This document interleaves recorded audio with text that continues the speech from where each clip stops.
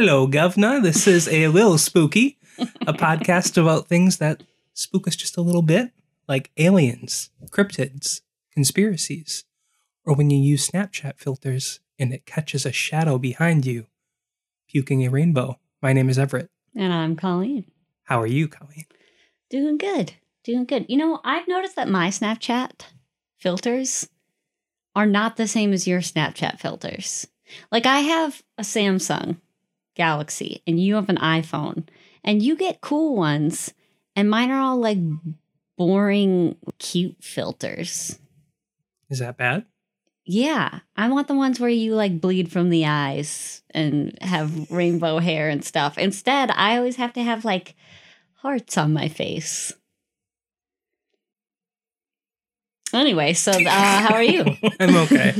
I mean, whatever, man. I'm just recovering from last week. I think we're all moving past the fourth dimension. I'm ready to talk about something a little more grounded.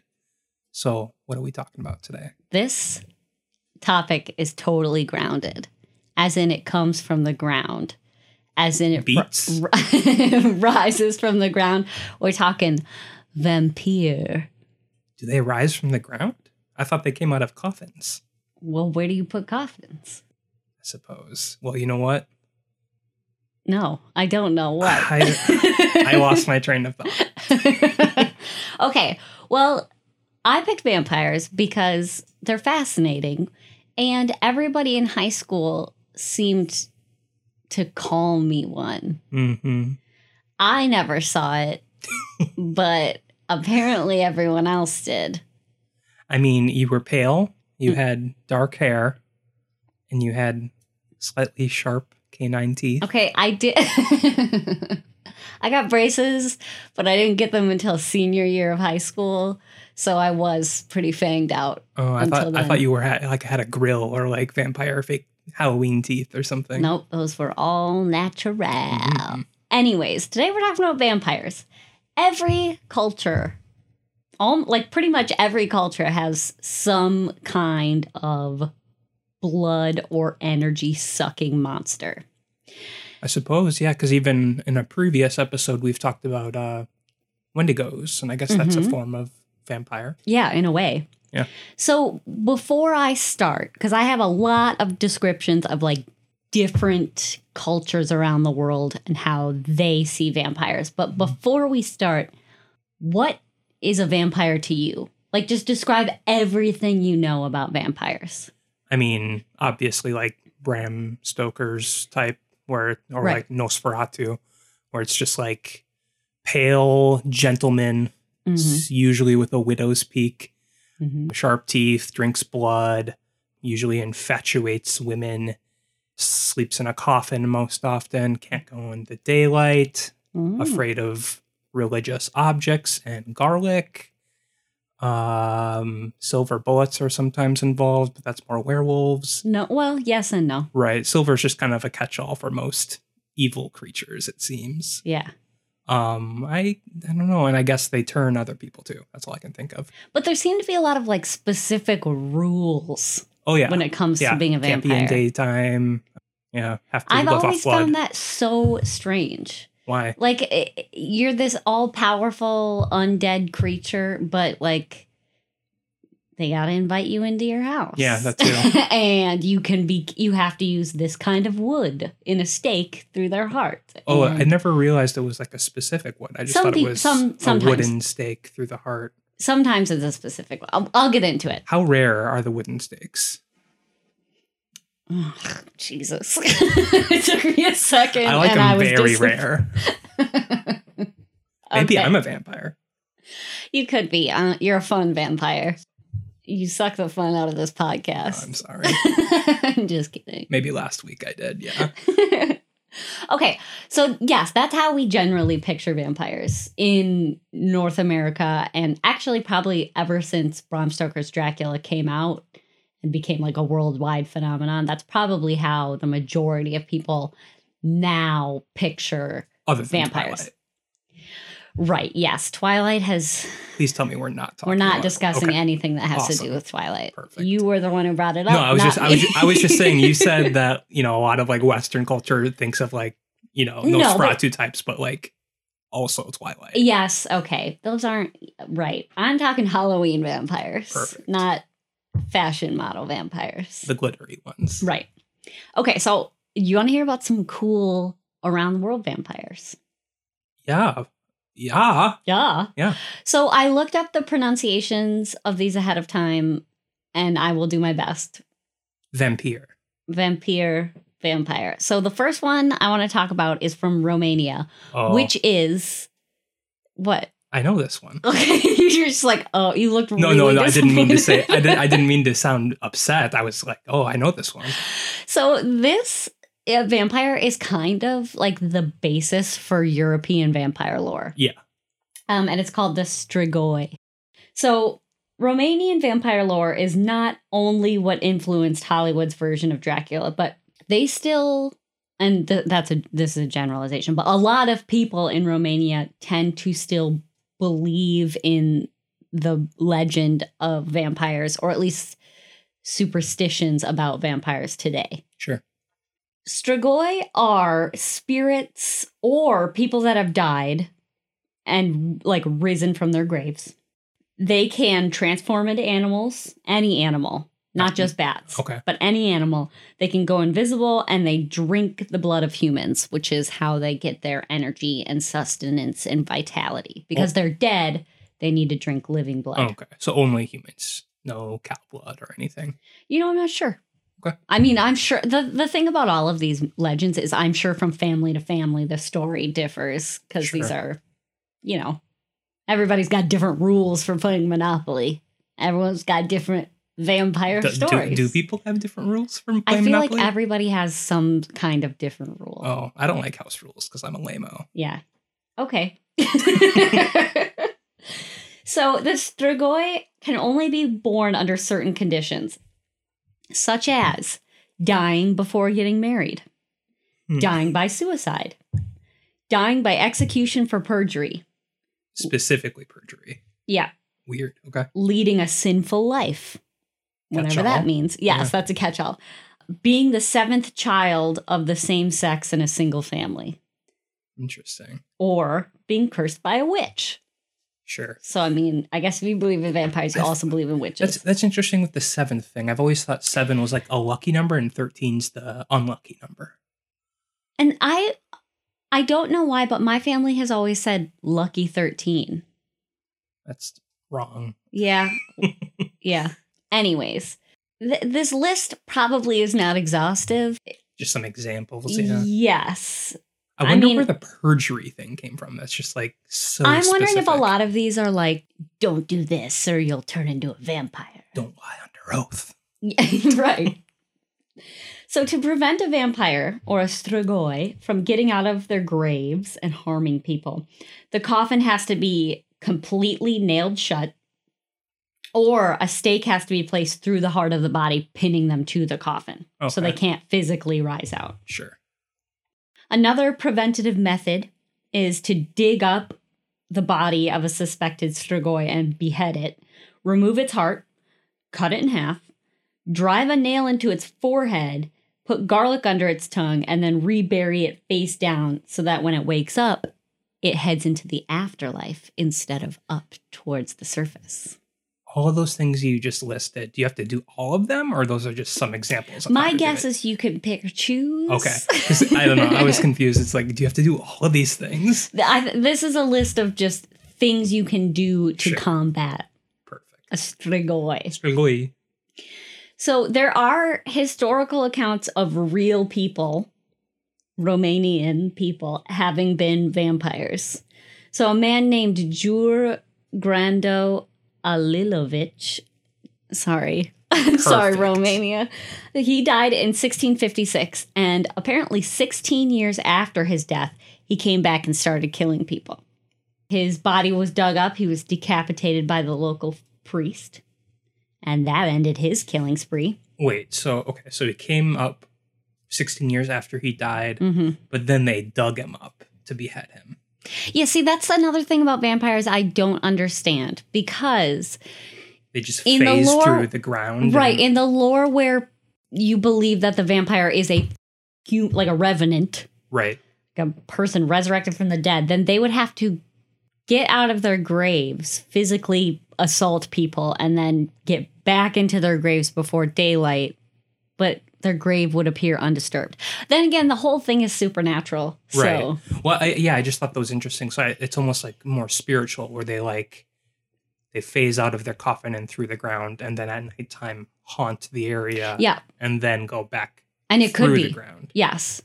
There's a lot of places or cultures that see vampires as not as like raised undead humans, but as spirits or demons.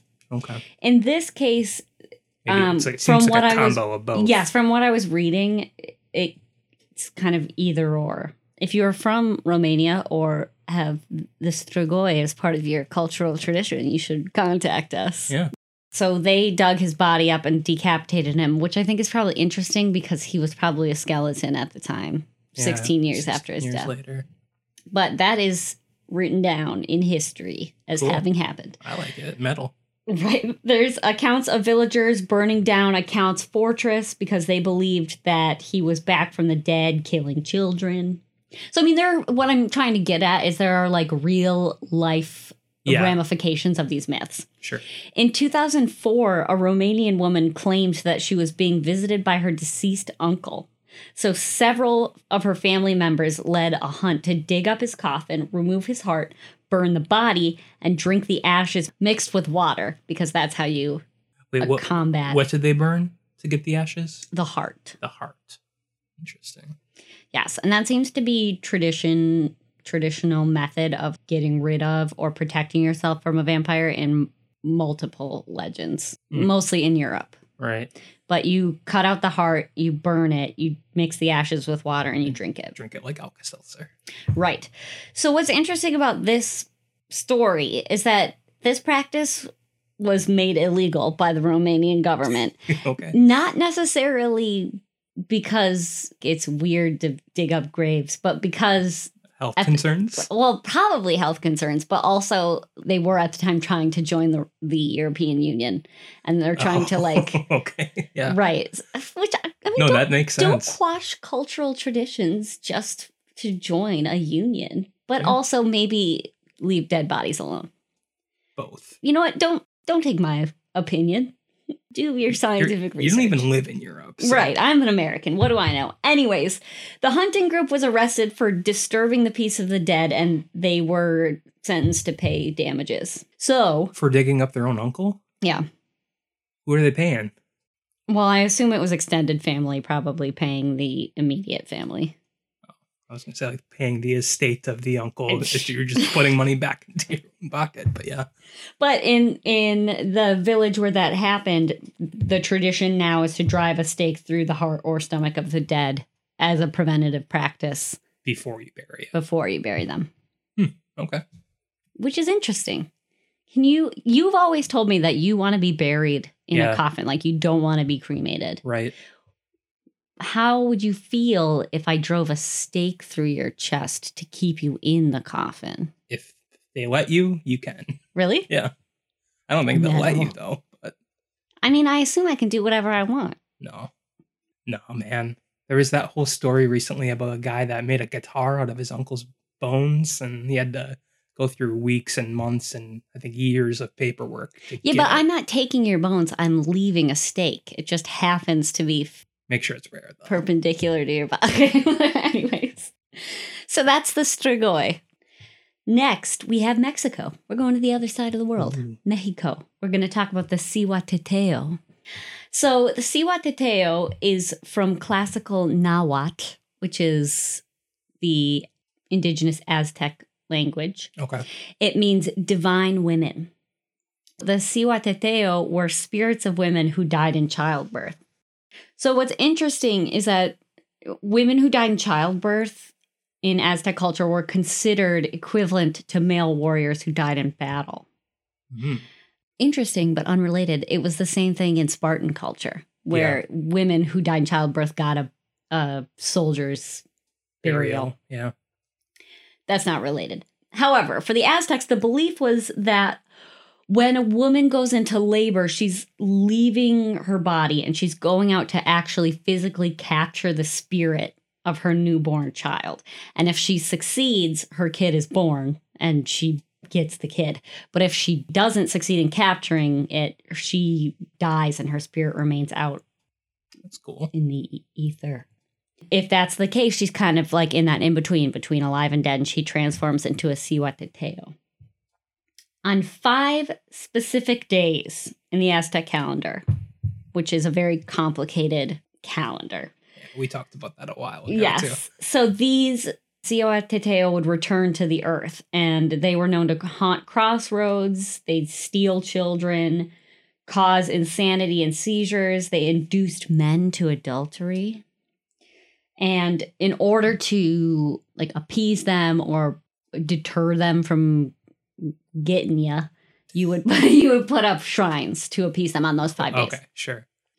They had claw fists, clawed feet, and they had pregnant bellies, which basically, I mean, if you died in childbirth, right, you'd still be pregnant. They have messy hair and they wear belts made of snakes. And sometimes they're depicted as carrying staffs with heads on them or wearing flayed skin. So a lot of accessories going on. Yeah, they really love to accessorize. Yeah. But you'll notice in this vampire legend, they're not necessarily feeding off blood or energy, but they're still kind of like a revenant, a person stuck between living and dead. Mm-hmm. And back to take something from the living. In every single one of these instances, they're taking something from you. So they're stealing your children, which would make sense. They're causing insanity and seizures. So they're taking your mental taking your sanity capacity. Yes. And then inducing men to adultery. They're stealing your men. or in the terms of men, life force. Yeah. Yes. So that's the Aztec, the Cihuateteo.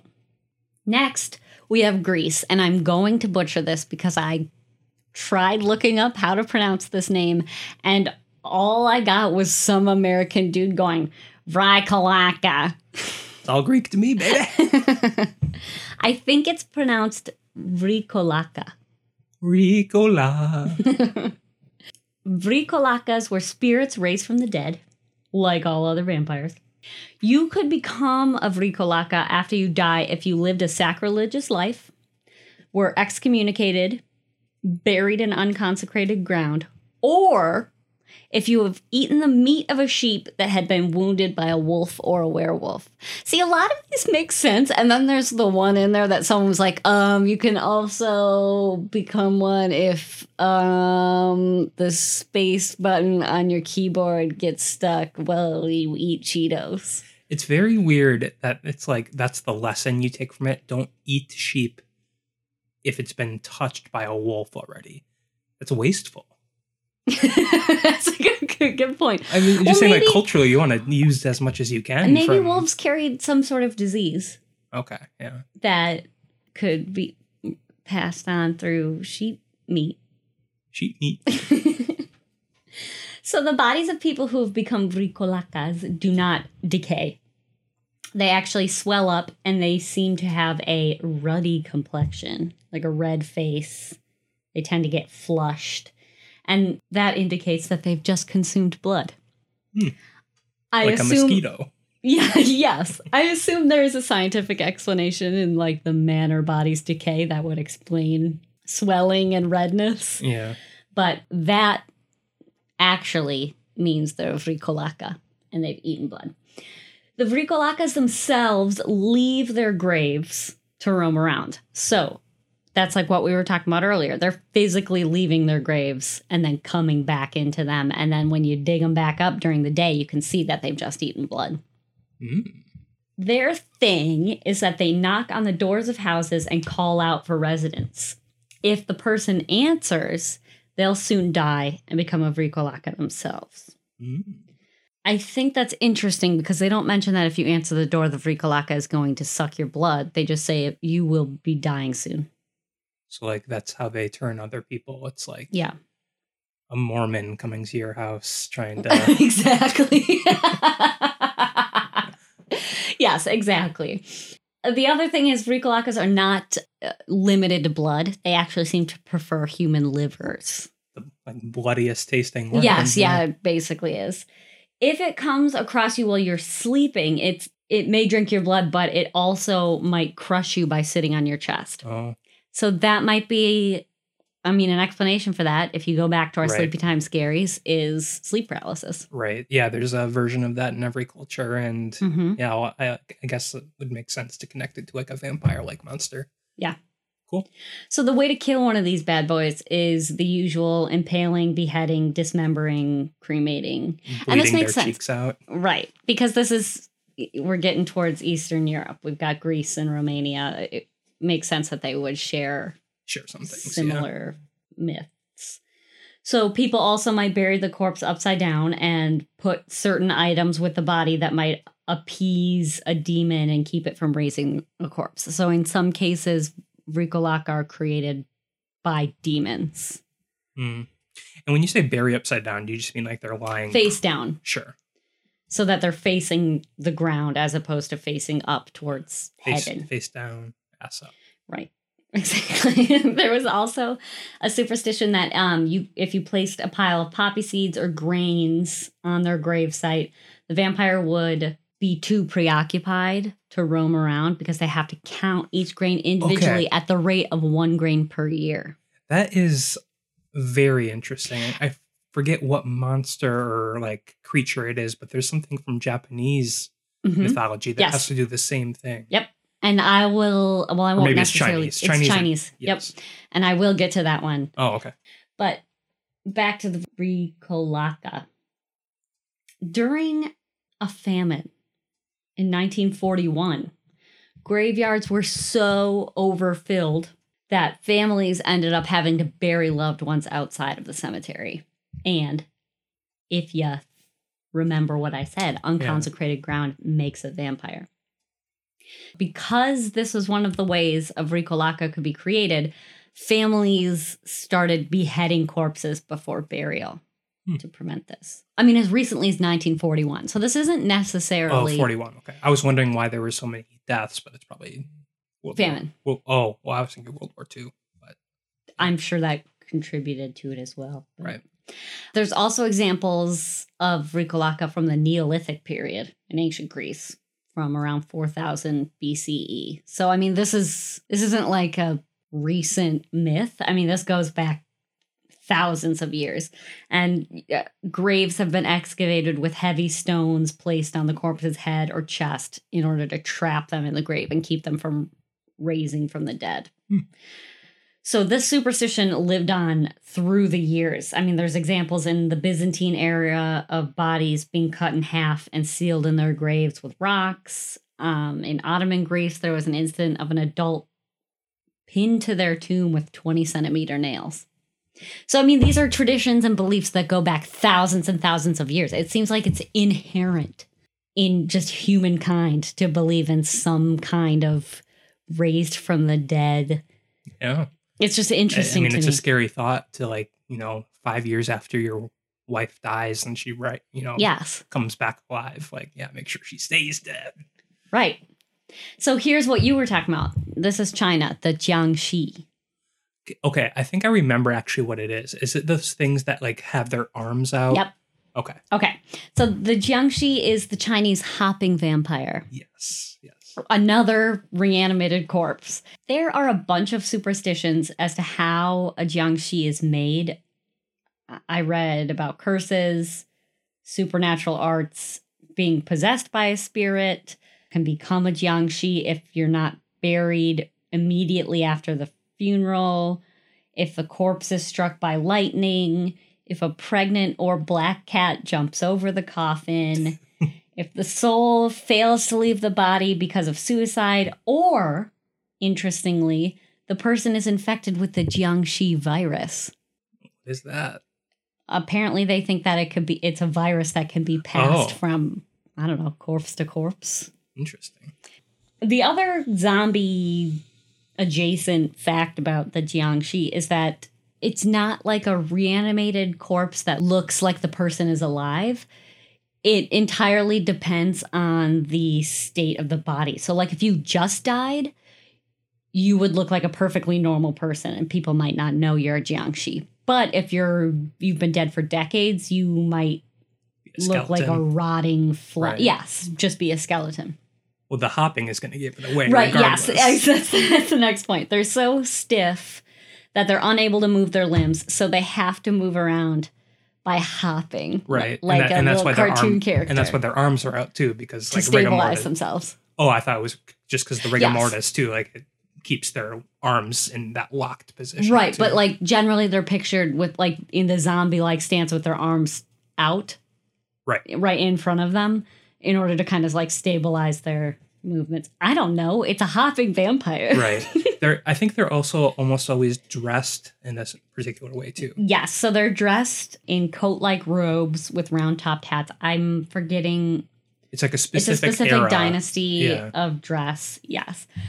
They have greenish skin. They generally have long white hair, and they don't feed on blood. They feed on the chi of a living individual to grow more powerful. My understanding is that's basically like life force energy. It's literally the Force, and Star Wars stole that basically.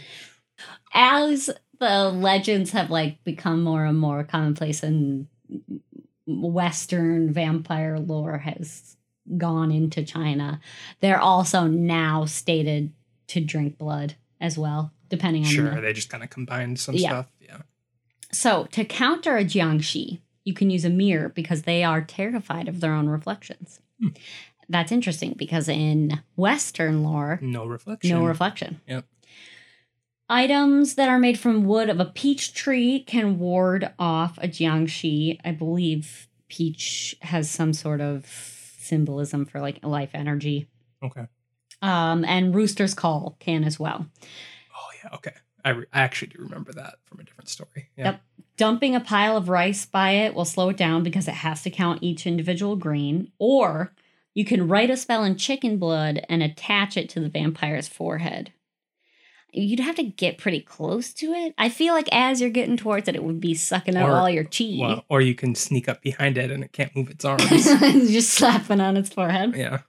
So that's the very loose outline of the jiangshi. I will say, though, out of all of the different vampires you've talked about, that one's definitely my favorite because, like, it's so specific looking. Yeah. And if you ever, like, it was actually a really common, like, thing to fight in a lot of, like, really old video games that came from, like, Japan and Korea. Mm-hmm. It's just, like, a really famous, scary monster over there.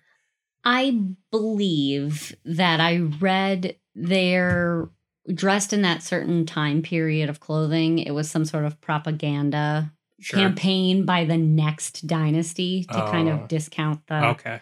I know almost nothing about it, but I always assumed it was just they're recruited into, like, the army of the dead. No. So, like, they're wearing the garb of an old dynasty or something. No, I think it's just...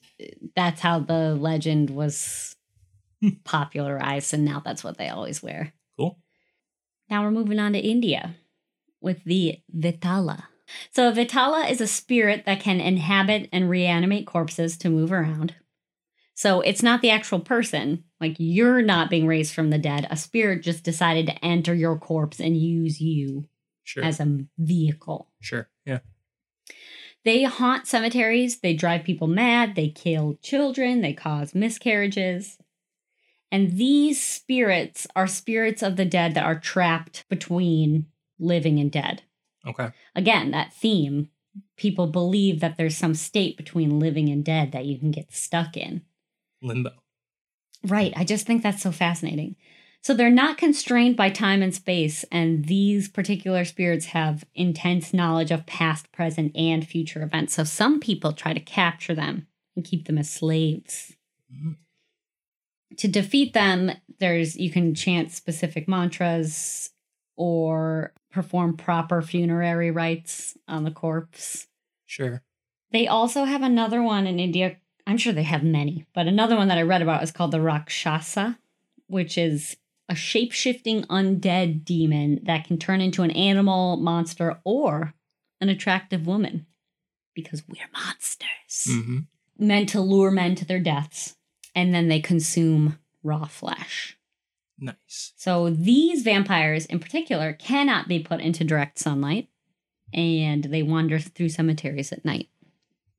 All right. So it's interesting, like every culture has a legend that has a piece that also shows up in another culture. And not necessarily because of like the westernization of the legends. They originated themselves. Yeah, years and years ago. Years and years later. What is like evolutionary parallel evolution? Charles Darwin. Sure. I don't know what you're talking about. But I mean, it is interesting though, because I mean, going back to evolution, if you were to actually believe, and I hope you do, that we all kind of came from the same group of, ancestors, right, wherever that may be. I mean, it would make sense that there are shared stories that passed on in every different civilization across the world. And that's crazy interesting. Okay, so I studied linguistics in my undergrad, and you can take a language and you can deconstruct it and go all the way back to one common language. Right. And they've been able to reconstruct as well as they can, having never heard it, like what it may have actually sounded like. I think it's crazy fascinating. You may be able to do that with mythology and stories. Right. And take like pieces that cultures have in common and take them back and like imagine that there's some... Well, especially with death too. And I mean, this is all related to death. Everyone has to die, and every culture has like a ruler of the underworld type character and a guide to the dead too. So like, it's fascinating Sharon and how Hades in Greek culture, and there's a version of that in everything. Right. It's just crazy how all human brains kind of seem wired the same way, which would make sense because we're all humans. Right. All right, so I swear I'm a human. I am not a robot. So let's move to Malaysia, the Lang Suyar. I don't want to move though. Well, we're moving on. I'm fine with staying right here. It snowed today. I want everyone to know that. It is mid-April and it snowed. Yeah. Anyways, back to sunny Malaysia, or rainy, warm. Back to warm Malaysia. True. There are multiple different vampires in Malaysian lore. Lang Suyar, in particular, is a woman who died during childbirth. What does that remind you of? Like half of the other ones you talked about. So, the reason I like this one is because she may be an extremely beautiful woman with ankle-length black hair, or a floating dead woman's head with the entrails and spinal column hanging like a cape. Cool. Yeah, that's pretty brutal. I like it. So if they have arms, they've got really long nails, they wear green robes, and they prey on humans, particularly enjoying the blood of newborn male children. I've noticed that a lot of these have to do with childbirth. So I'm wondering, like, death by childbirth must have happened so often in... Yeah, for sure. Well, I mean, it obviously did. It still happens often today, but you would need some sort of explanation for it. And I guess a vampire would be, well, why not? It's an easy explanation. You can prevent a woman from becoming a Lang Suyar through exorcisms, or you can put glass beads in the corpse's mouth, a hen's egg under each armpit, and needles in her palms, because this causes her to be unable to open her mouth to shriek, and she can't wave her arms or the eggs will break. Don't make it messy, you'll call right? You don't want to make a mess, and she can't open her hands to have them turn into wings to fly away. So basically, you're trapping the spirit by covering all the bases. Yeah. All right. Again, this is not like an old legend. In 2013, there were actual sightings of a Lang Suyar in a particular Malaysian town. People reported cackling and seeing a long-haired banshee flying. The local authorities of the town gave everybody the advice to band together and to pray to get it to go away. The power of prayer. A local shaman claimed to have captured it, and a religious officer of the town actually acknowledged its existence but refused to talk about it because it's sacrilegious to mention it. Okay. So it's interesting, the juxtaposition between, like, you have beliefs, cultural beliefs, but then you have your religious beliefs that clash with your cultural beliefs.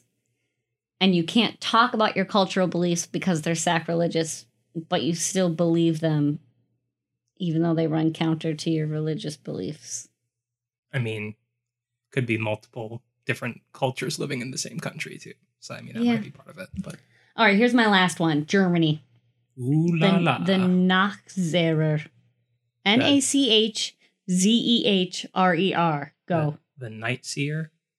Yeah, Nachtseher. Nachzehrer.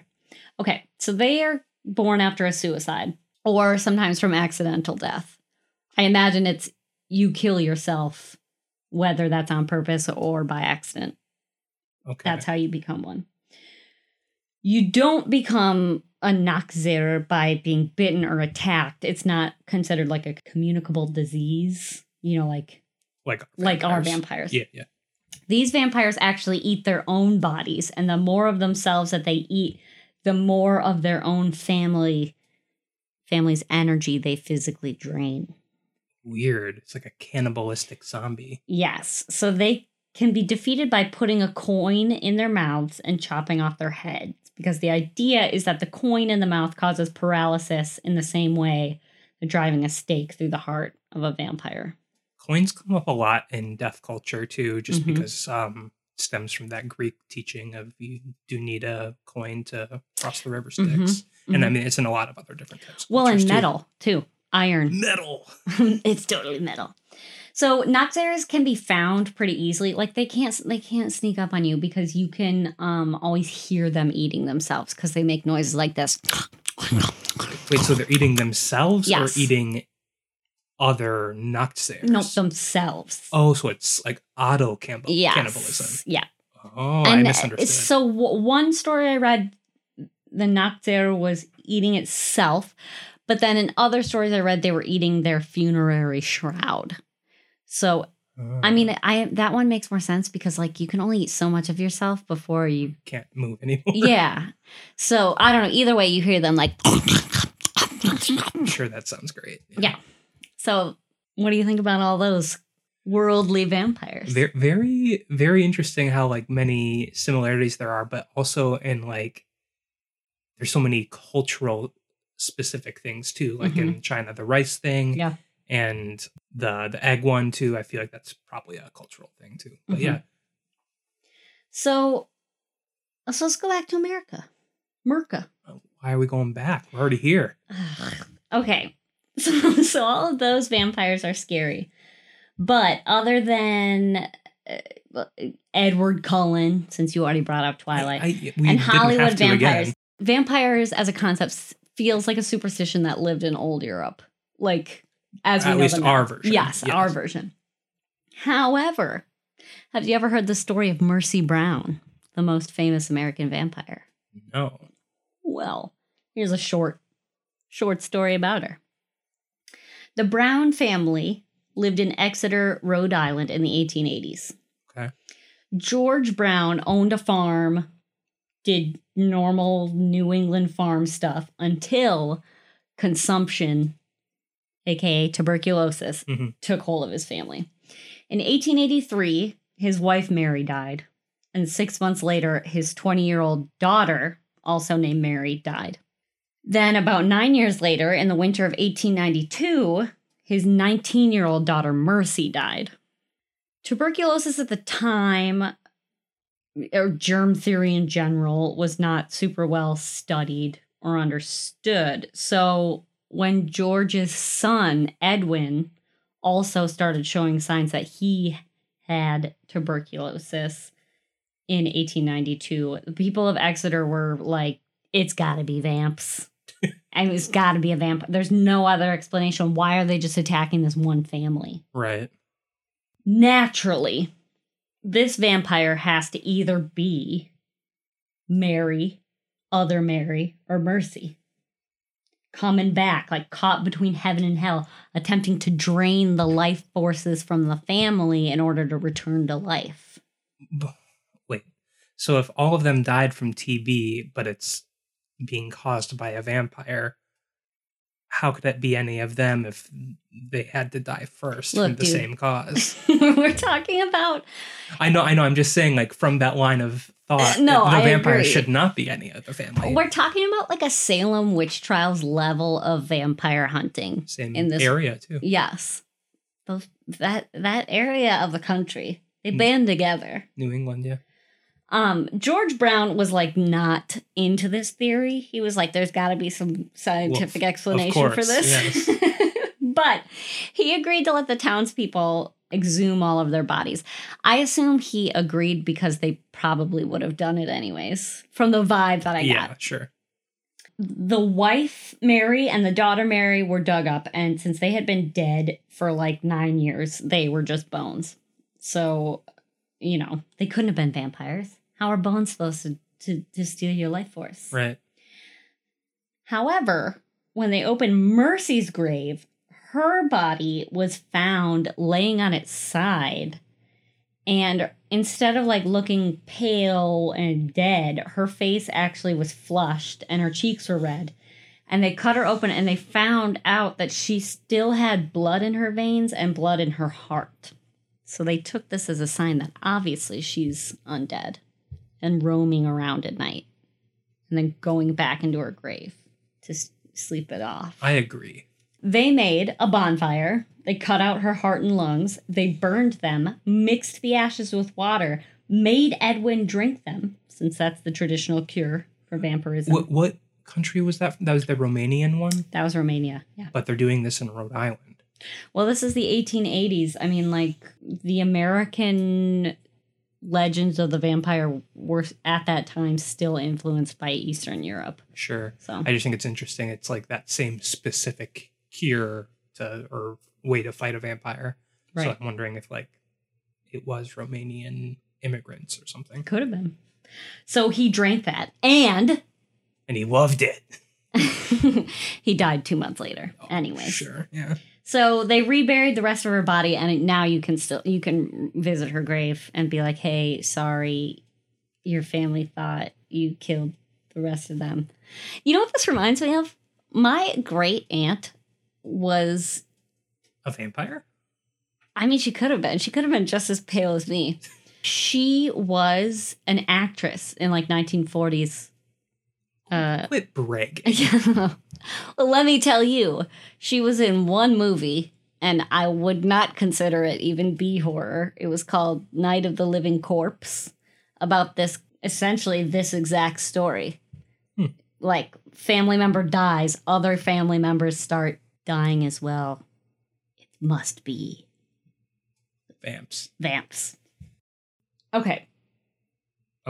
So obviously, all of these stories are very different from each other, but they also, as we said, have a bunch of commonalities. For instance, vampires, they drain something vital to humans: blood, energy, life.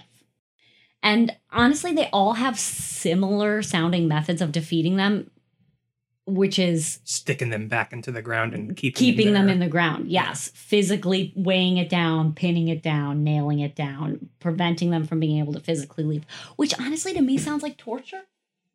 I mean, think of like if they're already dead, how is it torture? But what if they're coming back to their bodies and then they're like stuck in their coffins, unable to leave for eternity? I guess, but they're also coming back to harm the living. So. Yeah, I guess, you know. Killer bee. Apples and oranges. This inability to physically leave, this idea of weighing them down, might be why iron is known to ward off vampires in particular, because you would use iron nails traditionally to nail shut a coffin. Sure. And that's also similar to the stake through the heart. It's not like a weird random method of death. The stake would be driven through you to just physically pin you to your coffin. And that ended up morphing to, you have to wooden stake through the heart. And then the wood ended up becoming more mythological. Like some people believe it has to be ash because that's the wood Jesus's cross was made out of. And vampires obviously fear anything Christian because, you know, the Almighty God could smite them, that sort of thing. So, why can't vampires see their reflections? No. Well, originally, mirrors were made with silver, which is a metal considered for its purity. As far as the trope of having to be invited in, I looked around, like, where could that have come from? Because people can easily break into your house. The most interesting and maybe logical explanation I got kind of traces back to medieval times. So, like, apparently, you could go to any house in medieval times and ask for food and shelter. Sure. I mean, you could do that now, but it was more common back then. Yeah. And people tended to do it, or if they had the means. If they had the means, they would. You'd be provided with shelter and food, but there was like this honor code that you would not steal anything, you wouldn't hurt anyone, you respect the general rules, and also you would probably likely help out around the house or with certain chores or do something to pay. A little more communal. Yes. And I guess that makes sense if this is in medieval times because all of the peasants are similar socioeconomic status. So, like, got to fend for themselves. Right. Well, and if this, I guess, honor code was broken, I mean, the entire community would turn on them. Yeah. Yep. Like, they'd shut their doors. Even the homeless people would, like, turn on them and hunt these people down because they're like ruining the good thing everybody's got going. Yeah. So vampires, on the other hand, they're seen as dishonorable and evil. So they would have dead. So they would have to be granted permission by the master of the house to enter. Okay. Well, that makes sense. It's interesting. It's an interesting historical tie-in. Sure. The modern American view of vampires, Dracula, may have had some influence from the story of Vlad the Impaler, who was a Romanian ruler from 1456 to 1462. And he was known for his favorite way to kill his enemies, impaling them on stakes. And he was also allegedly, this is not proven, known to eat meals among the dying victims, and then he would dip his bread in their blood. Right. That sounds to me like a horror story to make you scared of the leader. Yes, right. I mean, to us, we've always been raised Vlad the Impaler as an evil guy. I think in Romania, he's seen as the just ruler who broke down the oppressors. Sure. Like, yeah, I guess it depends on what. Yeah, what culture you come from. Right. Yeah. But apparently Bram Stoker, who is basically what we base our idea of vampires on, he didn't base Count Dracula on Vlad Dracula. But I mean, similarities are there. Right. Another possible origin of a vampire story, illness. So the plague in particular would cause mouth lesions, which would make you bleed from the mouth, which may make you look like you've been drinking blood. Porphyria is a blood disorder that causes a bad reaction when their skin is exposed to sunlight. And interestingly, some of the symptoms of porphyria can be temporarily relieved by drinking blood. I wonder if it's like an iron deficiency or something. I'm not sure. People with porphyria also have an intolerance to sulfur-rich foods like garlic. And, side note about garlic, that seems to show up in multiple vampire myths, like garlic can ward them off. And that, I believe, this is my own hypothesis, garlic is an antibacterial. It's been used forever, whether you knew it was an antibacterial or not, as a cure for like colds and infections. Sure. Yeah.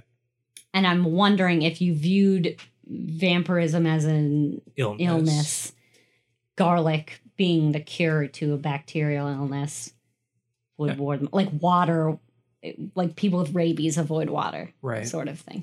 That's just my... That makes sense. Yes. Yeah. Good job, Colleen. Thanks. Those are my explanations for some of the legends. If you believe in vampires and you're digging up bodies looking for signs... And I want to believe... that someone's been wandering around and drinking blood. I mean, if you don't understand how human decomposition works, I imagine it look pretty suspicious. There's bloating and... nausea, puffing, heartburn, and diarrhea. Right. And today those processes are understood, but back then, if you think there's a vampire and you open a coffin, you're going to find what you want to see. Right. There was also the occasional case, and everybody's heard of this in like Victorian times, of people being buried who weren't actually dead. Yep, and they have to ring the bell. Yep. Yes. So this could be another, like vampires in general could be another story that came out of that. Basically, people seem to be coming back to life when really they were probably in like a diabetic coma or something. Yeah, buried alive for whatever reason. Right. So that's like normal vampires. I mean, there's vampires today, but those are nerds and they think they need to drink blood. And you didn't even talk about psychic vampires. I didn't, but I guess I kind of equate like blood and energy with life force, because psychic vampire, you're taking energy from someone, right? So like your lame coworker, psychic vampire. Yeah, I feel like that's kind of like a common thing that people are starting to hear about and believe in very recent history, where it's like they may not even be aware they're a psychic vampire. They're just a shitty person, and they basically feed off of creating negativity in your life. Right. So then do you believe in the vampire, or is that just something you call like Kevin who microwaves fish in the office? Right, exactly. Well, I have a question for you. What is your favorite vampire media, whether it be a book, movie, TV show, whatever? I don't know. So my dad loves vampire stories. Yeah, I know that. Yes, he's like he's not like big into like going to see movies, but if there's a vampire in it, for some reason he's way into it. And that's how your mom tricked him into watching all the Twilight movies. my mom got into Twilight when we were in high school, and when the movies came out, she really wanted my dad to take her, and she was like, "Bob, there's a new vampire movie out, and like it's so popular, everyone's going to see it." And I think we all went, and I kind of remember my dad being like, "What is this?" Yeah, I think when the sparkling happened. Right. So maybe in that case, my mom's the psychic vampire. In that instance, yes. Anyways, I don't have a favorite. I've seen a lot. Maybe because I've seen so many, they're not my favorite stories. I think they're interesting, but they seem to be very repetitive. Sure. What's yours? Castlevania, for sure. I didn't even think of that. All of the games, the anime. I just love the combination of like taking creatures from so many different mythos and cultures, but then the bad guy's always Dracula at the end. Yeah. I mean, he's like the ultimate villain. You love to hate him. Right. I don't know. Anyway, so that's vampires. Which one of the stories you told are the different versions of vampires? Which one is your favorite? I like the one that's just a floating head with a spinal cord. That one's pretty cool. Aesthetically, I think that's my favorite too. Aesthetically the coolest. I think the scariest ones are ones that roam among us, like look like people. That's scarier to me because you never know. I think my favorite, and I forgot the actual name, but the hopping vampires from China. The Jiangxi. Yeah, I think they're just so different and so unique, and like it's kind of fun that you can stop them by just throwing rice at their feet. Honestly, you could stop them by just like tipping them over. Yeah, they're just hopping boards because they can't move anything. Yeah, poor guys. Yeah. Anyways, that was fun. That's vampires. We don't have a listener story this week, but I wanted to share something with everyone that I read about recently, and I made Colleen watch this as well right before we recorded. So there's this short film called Don't Peek, and you can look it up on YouTube. It's only like 6 minutes long, so it won't take that long to watch it. But what it is, it's a short film horror story about Animal Crossing, the Nintendo video game. And it sounds like that might be a joke, but... It is. That's literally what it is. And I'm not going to give anything else away because it's only 6 minutes, so I don't want to spoil anything. I actually enjoyed it. But the reason that I'm talking about it is because this short film has it was originally just uploaded to YouTube because this person just was bored during the pandemic and wanted to do something. But now it has actually won a lot of awards at different film festivals for like best horror film or best short film. But now this person has gotten some funding to actually make this into a full length feature film. But the problem is it's Animal Crossing. So they're not going to get permission from Nintendo to, make a feature length horror movie about Animal Crossing. So they're going to have to, change some things, but it's going to be basically the same concept from the short film. translated into a full-length movie. And I'm excited for it because the short film is very fun.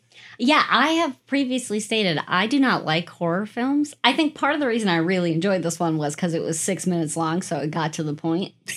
But it was like I was actually entertained by it. And as I was saying earlier, it sounds like a joke, and like it is a joke, but at the same time, it's like it's good. It's well filmed. Yes, well written. It's actually a scary movie. 6-minute movie. Yeah, so keep an eye out for that. I mean, it's called, again, Don't Peek. I'm not sure when this new movie's going to come out or if it's going to be keeping the same name or not. I wonder, like, how they're going to drag the plot out past 6 minutes. Well, there's no plot in the short film. It's just one scene. So I think they're just going to write a script around that concept. And again, I'm not going to give it away. No, watch it. It's good. Yeah, that's all I have. So if you have a personal scary story you would like to share with us, please send it to us and we would read it on the podcast with your permission. You can send us a DM on any of our socials.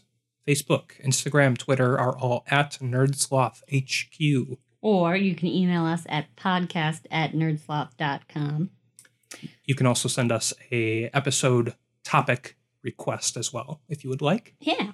And I think that's about it. Yeah. This episode will be coming out on the 16th. So it'll be the very end of it, but there is a merch sale going on at our store from April 14th to 16th. So by the time this comes out, you'll have one day left. But everything's up to 35% if you're paying attention off. To our socials, we'll be posting about it as well. Yeah. Get some cool stuff. All right. So we will catch y'all next week. We love you. Love you. Bye. Bye.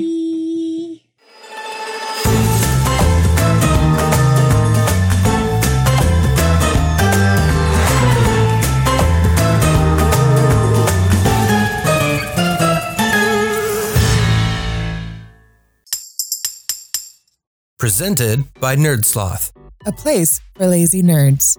If you like what you heard, consider donating at patreon.com/nerdsloth so we can continue bringing you quality shows. Be sure to also leave us a review and share your favorite episodes and clips on social media. If you're looking for more content, visit us at nerdsloth.com.